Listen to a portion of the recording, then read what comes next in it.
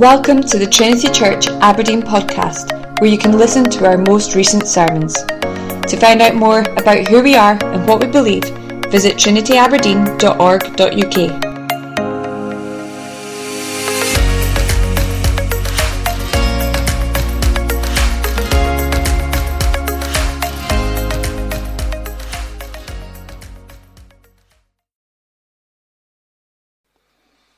Well, we're turning to the letter to the Hebrews, and it's nearly the end of this great letter that we've been working our way through, Hebrews chapter 13 this evening. And we're going to look at the first 6 verses of chapter 13, but to help us, we're actually going to read the last little bit of chapter 12 again.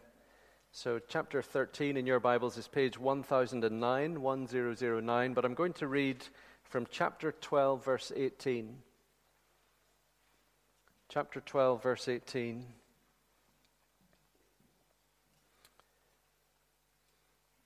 Remember, the writer says, "For you have not come to what may be touched, a blazing fire and darkness and gloom and a tempest, and the sound of a trumpet and a voice whose words made the hearers beg that no further messages be spoken to them. For they could not endure the order that was given, if even a beast touches the mountain, it shall be stoned. Indeed, so terrifying was the sight that Moses said, 'I tremble with fear.' But you have come to Mount Zion and to the city of the living God and the heavenly Jerusalem." There's the contrast, not the earthly Jerusalem, a mountain that can be touched, but the heavenly Jerusalem. "And you have come to innumerable angels in festal gathering, and to the assembly of the firstborn who are enrolled in heaven, and to God, the judge of all, and to the spirits of the righteous made perfect, and you have come to Jesus, the mediator of a new covenant, and to the sprinkled blood that speaks a better word than the blood of Abel. See that you do not refuse him who is speaking. For if they did not escape when they refused him who warned them on earth, they didn't escape when Moses spoke to them from the mountain, much less will we escape if we reject him who warns from heaven. At that time his voice shook the earth, but now he has promised, 'Yet once more I will shake not only the earth, but also the heavens.' This phrase, 'yet once more,' indicates the removal of things that are shaken, that is, things that have been made, in order that the things that cannot be shaken may remain. Therefore, let us be grateful for receiving a kingdom that cannot be shaken. And let us offer to God acceptable worship with reverence and awe. For our God is a consuming fire. Let brotherly love continue. Do not neglect to show hospitality to strangers, for thereby some have entertained angels unawares. Remember those who are in prison, as though in prison with them, and those who are mistreated, since you also are in the body. Let marriage be held in honor among all, and let the marriage bed be undefiled, for God will judge the sexually immoral and adulterous. Keep your life free from love of money, and be content with what you have, for he has said, 'I will never leave you nor forsake you.' And so we can confidently say, 'The Lord is my helper. I will not fear. What can man do to me?'" Amen. Well, as you know, we've been working through Hebrews. And as we reach the end of the letter, I think you will agree with me, the big main point of Hebrews is this: Jesus is better. Jesus is greater. Jesus is more. He's better, he's greater, he's more. So why does Christian worship often look like less? Have you ever thought about that? All the way through this letter, Jesus is, well, list them. Jesus is greater than the angels, greater than Moses, greater than the high priest. Jesus' covenant is better. His obedient life is greater. His sacrifice is better. His holy place is better. His true temple in heaven is greater. So why does Christian worship look like less? I mean, look at us this evening. Is this it? Is this all there is? a lectern, piano, some instruments. At least in the Old Testament, there was a tabernacle, there was a temple, there was a priest, there was an animal, there was a knife. At least in the Old Testament, there was Mount Sinai, there was thunder and lightning. You see it in chapter 12, verse 18. In the Old Testament, it could be touched. Those days are gone, the writer says. You haven't come to what may be touched, a blazing fire and darkness and gloom and a tempest. See the logic? You used to be able to touch it, but now you have come to what cannot be touched. Verse 22 rather, you have come to Mount Zion and to the city of the living God, the heavenly Jerusalem, the invisible Jerusalem. That's right, isn't it? Because we cannot touch it and smell it and see it, our worship feels less, doesn't it, often? And here's the thing, friends, we forget that a heavenly kingdom, heavenly Jerusalem, is just as real as physical Jerusalem. We can't see it, so we don't really believe that's right. We forget that all these earthly realities in verse 18, 19, all these earthly realities were pointers to things that are more real than these things, not less real. You get it, don't you, in C.S. Lewis's writings in different ways. He has these moments where he says, in the new creation, the grass will feel more grassy, stronger, it will feel heavier, rocks will be harder to pick up, because in the new creation, it's not that things move into becoming more spiritual, they become more physical, more real. What's waiting for us in the future is more real than anything anybody has had so far. You see verse 26, when God spoke at Sinai, this is chapter 12, verse 26. When God spoke at Mount Sinai, yes, the earth shook. But Mount Sinai was just a sign that one day God will shake the whole earth, the heavens and the earth. The only thing that will not be shaken is the kingdom that will last forever, Jesus' kingdom. See, Christian worship often feels less, not more, because we forget that the fire of Mount Sinai is still there, but it is in the future.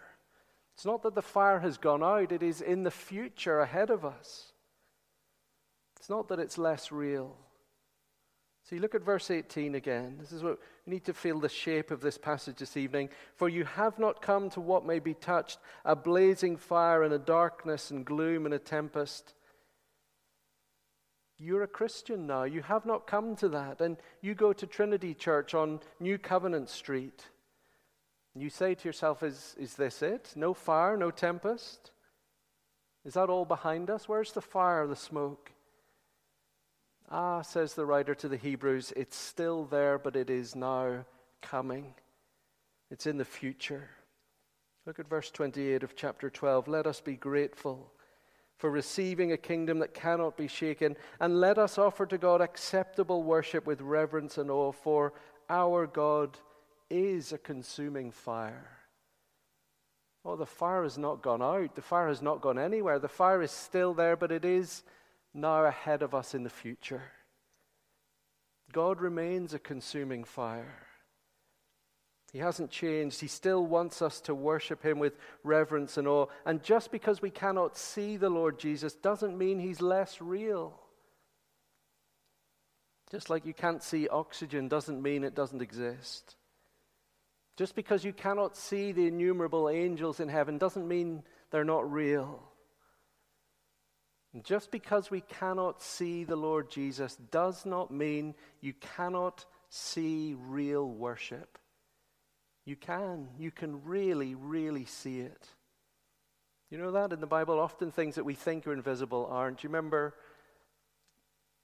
the Lord Jesus in Mark's Gospel, chapter 2, when the friends carry the man to the Lord Jesus. They dig through the roof.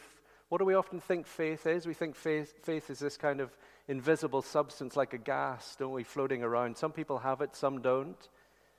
But what does Mark say when those men get to Jesus? What does he say? When Jesus saw their faith. When he saw their faith, they dug a hole in a roof. That's faith. Here in Hebrews chapter 13 this evening, the writer says you can see real worship. You actually can really touch it. It does take a physical form. True worship of the living God is not an emotion that you feel. It's not a song that you sing. It's something you actually do, which is very, very visible and very, very real.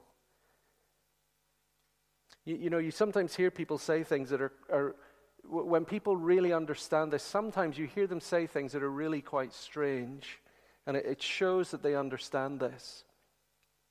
I remember years ago hearing about a pastor on a Sunday morning. His wife died on a Sunday morning. He's at her bedside in hospital. And as she died, moments after he died, he said to his nearest and dearest, "I want to go to church now this morning." And he said, "The reason I want to go to church is because I want to be with my wife." Now stop and think about that. How is that in any way possible? No, he said, "I want to be with my wife." Look at verse 22 of chapter 12. "You have come to Mount Zion and to the city of the living God, the heavenly Jerusalem, and to innumerable angels in festal gathering, and to the assembly of the firstborn who are enrolled in heaven, and to God, the judge of all, and to the spirits of the righteous made perfect." Where was his wife? In heaven, in Christ's presence. And as he comes to worship in church, what happens to God's people in our worship? We too come to the same place. On a Sunday, when we lift up our hearts to God in his presence, we are lifting them up to where all his people throughout all of time dwell with him perfectly forever. We are one with them. And that pastor understood it. He knew where his wife was, and he knew that in worship he too was coming to where she was. So look how real worship is here. It's all I want us to see this evening. Verse 28. "Thus let us offer to God acceptable worship with reverence and awe, for our God is a consuming fire." Listen, he's saying Christian people who know that God is holy and who know that judgment is real and who know that the fire of his holiness one day will purge the earth. Oh, people like that worship God. And here's what it looks like. Chapter 13, verse 1. "Let brotherly love continue." They love each other. That's what acceptable worship looks like. Love for God first of all, and love for others second. No love, no worship. No family love, no Christian worship. You get variations of this, don't you, all through time in different ways. When Angela and I were students, maybe this is just common practice everywhere, when we were students in the Christian Union, the standard language was, we're going to begin with a time of worship. And the worship is contracted to just the singing bit, as if the rest of the meeting wasn't worship, and as if the rest of life wasn't worship. Another way you get this is I meet people from time to time, people who don't go to church anymore, who haven't joined a church, who've stopped attending a church, but they say, "I'm still doing fine in my faith. Me and God are just fine." As if that's what the Christian life is, me and God. As if that's what worship is, me telling Jesus I love him, me and him. It's interesting, isn't it? Hebrews says, if you want to worship God acceptably, that belief you have in an invisible God needs to take concrete form, and the way it takes concrete form is by loving the people of God, loving the family of God. So I just have one point this evening, and it's this: true worship. You want to know what true worship looks like? True worship looks like drawing near to others. Drawing near to God involves drawing near to others. If you feel you have drawn near to God and it hasn't sent you outwards to others, Hebrews says it is not the living God you have drawn near to. No, if you want to come close to God, that is the main command in verse 1, isn't it? You cannot come close to him without coming close to others.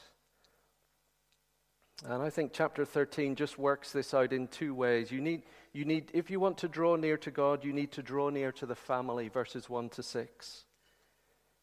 And then verses 7 to the end, you need to draw near to your leaders. Draw near to the family, verses 1 to 6.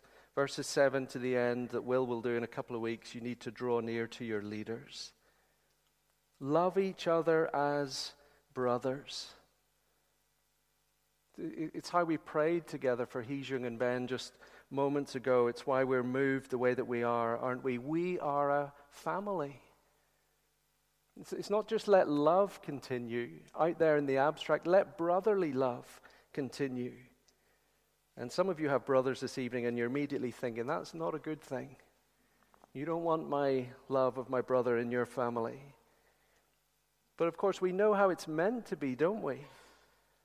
I love my human brothers deeply, and they know it. They can tell that, at least most of the time they can. And God tells me to love you like that. You should know it and feel it from me, and I should know it and feel it from you. So let me just give us a few ways this works out, the writer says. If you want to know what brotherly love looks like, well, verse 2.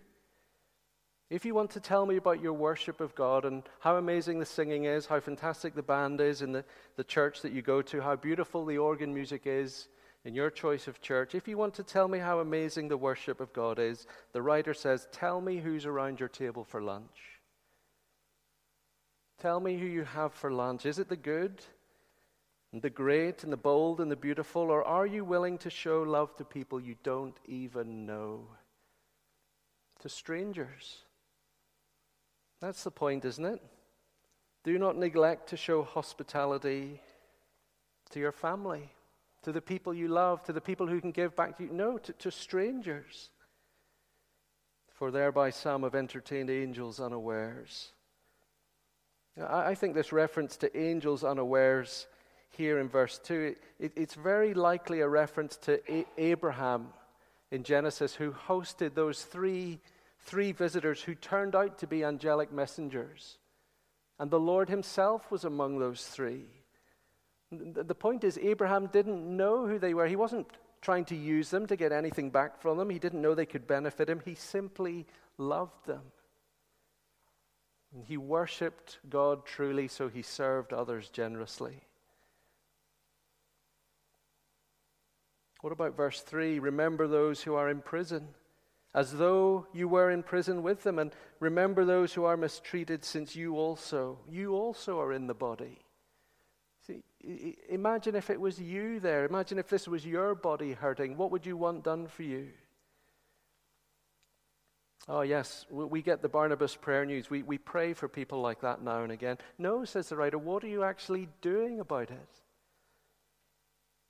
It's why we have regular opportunities for giving to organizations like Barnabas Fund. We have a benevolent fund because we also have bodies, like other people have needy bodies.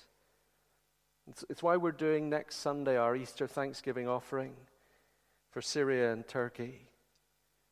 See, I think verse 2 and 3 here, this is the writer to the Hebrews way of telling us, reminding us what the Lord Jesus said in Matthew 25. You might just want to turn there. Matthew's Gospel, chapter 25. Keep a finger in Hebrews.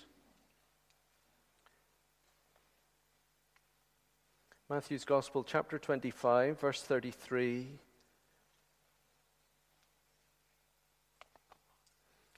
Interesting, isn't it? Just like Hebrews 12 and 13 is talking about the end, the kingdom. The Son of Man, verse 33, will place the sheep on his right, but the goats on the left. Then the king will say to those on his right, come, you who are blessed by my Father. Notice, inherit the kingdom, prepared for you from the foundation of the world. For I was hungry, and you gave me food. I was thirsty, and you gave me drink. I was a stranger, and you welcomed me. I was naked, and you clothed me. I was sick, and you visited me. I was in prison, and you came to me. But then the righteous will answer him, saying, Lord, when did we see you hungry and feed you, or thirsty and give you a drink? When did we see you a stranger and welcome you, or naked and clothe you? When did we see you sick in prison and visit you? The king will answer them, truly I say to you, as you did it to one of the least of these, my brothers, you did it to me. See, here it is in its essence, the care you take for Jesus' people. How you treat Jesus' people reveals the care that you take towards Jesus himself. How you treat the king's family, his little ones, is how you treat the king. It's what worship is. You want to come close to God, you treat his family well. I think verses 2 and 3 in Hebrews 13 are saying true worship is all about how you love the kind of people when the world's eye is not watching, when there are no plaudits, when there are no prizes to be won. Are you content to love when there are no awards for loving? That's the idea, isn't it? I saw a woman on Instagram this week really wonderfully asking us, when you post on Instagram that glowing tribute to your husband, who is it for? She says, very likely it's not for him, actually, is it? He probably doesn't want to see that on Instagram. It's for others. And she asked the question, are you willing to love your 3-year-old when nobody else will see it? Are you willing to love in a way that doesn't come with an attachment, with an Instagram reel attached to it? Have you ever seen the program Secret Millionaire? It's where millionaires go incognito into the community to watch people and to get alongside them and to learn about their needs. And as they watch these people, and people don't know that this person has money, the millionaire is watching to decide who will get their money. And the groups they're undercover among are simply told a documentary is being filmed. They have no idea who they're rubbing shoulders with. I think one of the greatest problems for rich people is what they say, isn't it? The rich man has no friends. And the greatest problem they have is people sucking up to them for their money, pretense and sham and show and false claims and empty promises. They get sob stories by the dozen. But what the millionaire discovers is what people would really be like with their money if they do not know who they are. There's another program, isn't there? Undercover Boss, I think it's called. The top man in the company dons the overalls and puts on a disguise, and the top man is down with the lowest people in the company, unloading the lorry in the warehouse, asking them, what do you think of the boss at the top? And he watches his factory workers, his drivers. He sees how his goods are being handled. He watches with his own eyes what his employees do with the business he lovingly built from the ground up with his own hands. He hears how they speak about him and what they really think. He's undercover. He's incognito. It's like a hidden camera in the heart, isn't it, showing what is really real, and no one is pretending to the authority figure because they do not know he's even there and watching. See, authentic Christian worship, the writer says, knows that God is watching. That God is watching. God sees his people in all the earth, and he knows how his people treat his people. Are we loving them or turning a blind eye to them? Look at verse 4. Remember, authentic worship, drawing near to God, means drawing near to others. Verse 4, real worship looks like drawing near to the right person in bed and not drawing near to the wrong person in bed. See, there are things we do with our bodies, aren't there, that love somebody else. And there are things we can do with our bodies that can harm somebody else. Unmarried sex is always selfish sex. For it's always taking something from someone without having promised to give them something. It's interesting, isn't it? Verse 5. What is the essence of adultery and sexual immorality? See it in verse 4. Don't draw near to the wrong person in bed, for God will judge the sexually immoral and adulterous. What's the essence of adultery and immorality? It is promise-less sex. Sex without a promise. But look at verse 5. Look where the promise comes from. Here's why this is wrong: because God has said, I will never leave you nor forsake you. If you are not willing to say those words to someone, do not get into bed with someone.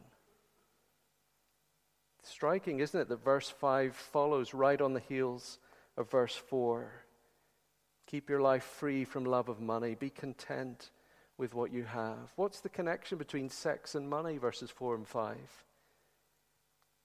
We're for marriage, people say. We're against adultery. We're for marriage, against adultery, but greed, we kind of turn a blind eye to it. We tolerate greed.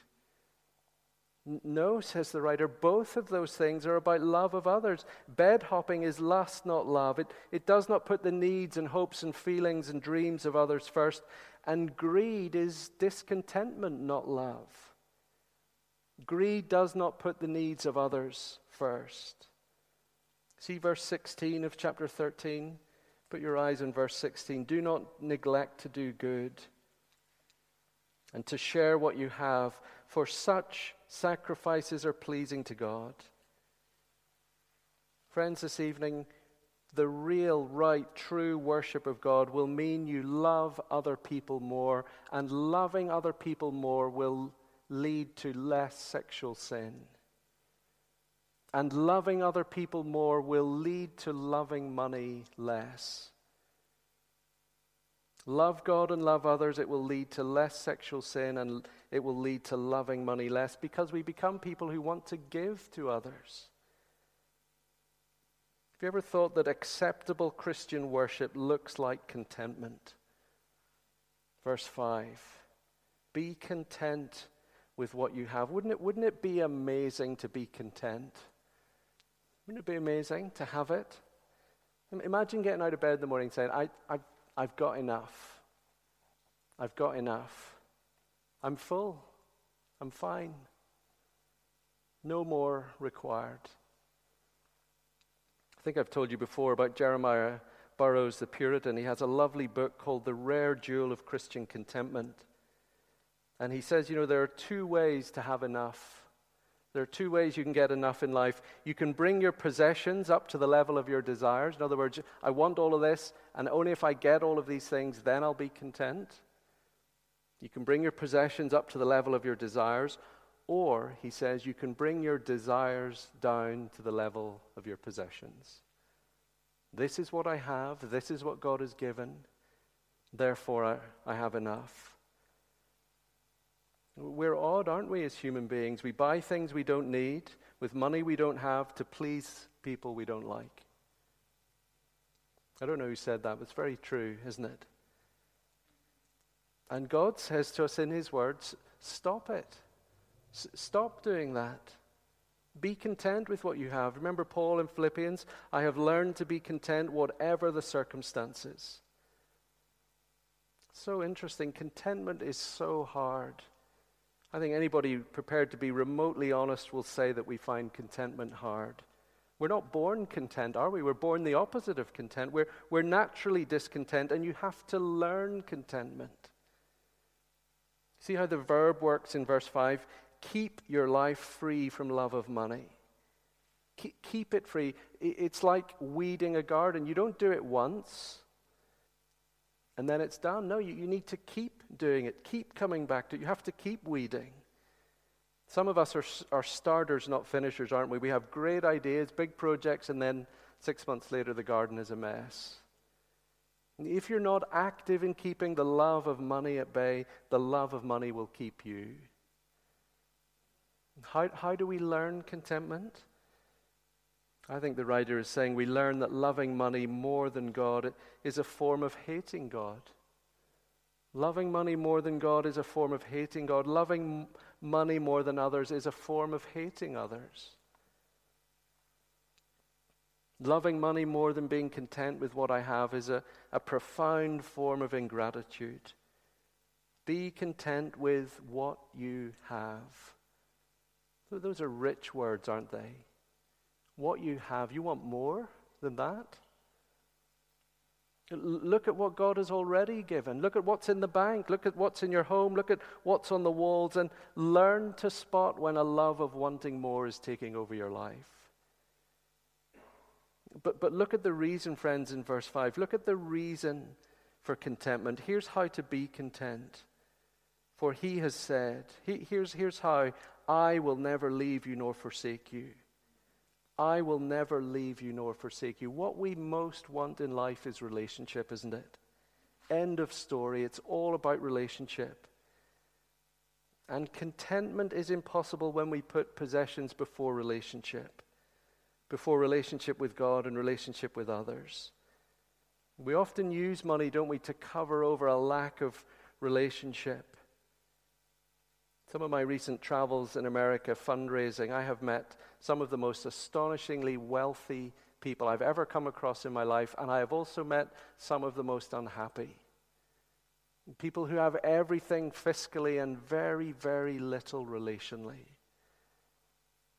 No, when you have somebody's attention, somebody's devotion, somebody's love, that's when contentment grows.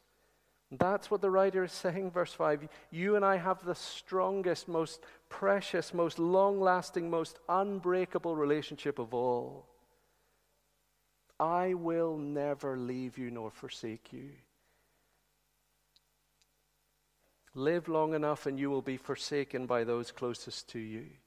One day death will claim them and take them, or you will do that to others and you will be the one forsaking them in your death.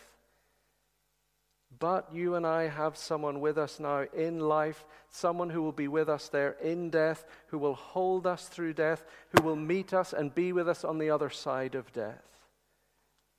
We sometimes sing it, don't we? That soul who on Jesus has leaned for repose, he will never, no, never forsake to its foes. That soul, though all hell should endeavor to shake, I will never, no, never, no, never forsake. You know, in those trips to the United States, most of it was meeting Christian people, holding out my threadbare tweed Scottish cap to them. But part of one of the events I went to was in an office complex that was owned by a billionaire, one of Texas's richest men. And this man has everything you could ever want. When he dies, the obituaries will be written and everybody will want to know, how much did he leave? How much did he leave? And there is only one answer, isn't there? He left everything. He left everything. One day his money will leave him. One day his money will forsake him. And like you and I, the richest person in the world and the poorest person in the world, we will all face the God of chapter 12, verse 29. Rich, poor, Christian, non-Christian, we will all face him. The only thing that counts, the only thing that matters will be having Christ at your side. Christ in your heart, you in him, him in you. Augustine said, he who has him to whom all things belong has all things. He who has him to whom all things belong has all things. Friends, everything is yours because you have Christ.